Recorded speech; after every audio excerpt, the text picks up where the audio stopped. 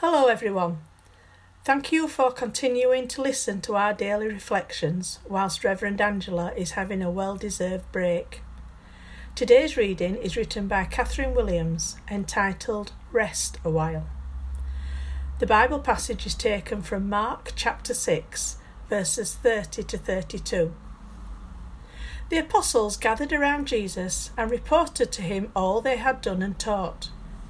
Then, because so many people were coming and going that they did not even have a chance to eat, he said to them, "Come with me by yourselves to a quiet place and get some rest." So they went away by themselves in a boat to a solitary place. This is the word of the Lord. Thanks be to God. This week we will explore the importance of rest in the Christian life, together with the confidence and trust we have through knowing that God is constant in his care for creation, providing for and protecting his creatures, ourselves included. In today's passage, the disciples have returned from exciting and challenging mission work and are eager to tell Jesus all about it. Jesus encourages them to go to a quiet place in order to rest and recover. They've been so busy they haven't been eating properly. Jesus recognises and cares for their physical and psychological needs. He knows that in the excitement and demands of mission and ministry, regular rest, meals and appropriate self-care can get forgotten. These ordinary staples of human existence are essential if followers of Jesus are to flourish and stay the distance. Unfortunately, this time, Jesus and the disciples don't manage the rest they require. A great crowd is awaiting them on the far side of the lake, prompting some questions for us about the importance of boundaries.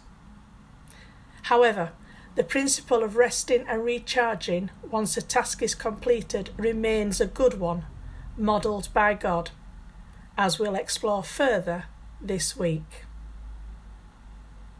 Let us pray. Lord, may we be open this week to hear and respond to your call to rest a while. We thank you for the ministry and support of Reverend Angela, and we ask that you will help her to relax and enjoy some me time during her break. From our parish prayer list for 9th of August, we pray for Her Majesty the Queen and all members of the royal family, that they will look to the Lord for guidance and strength.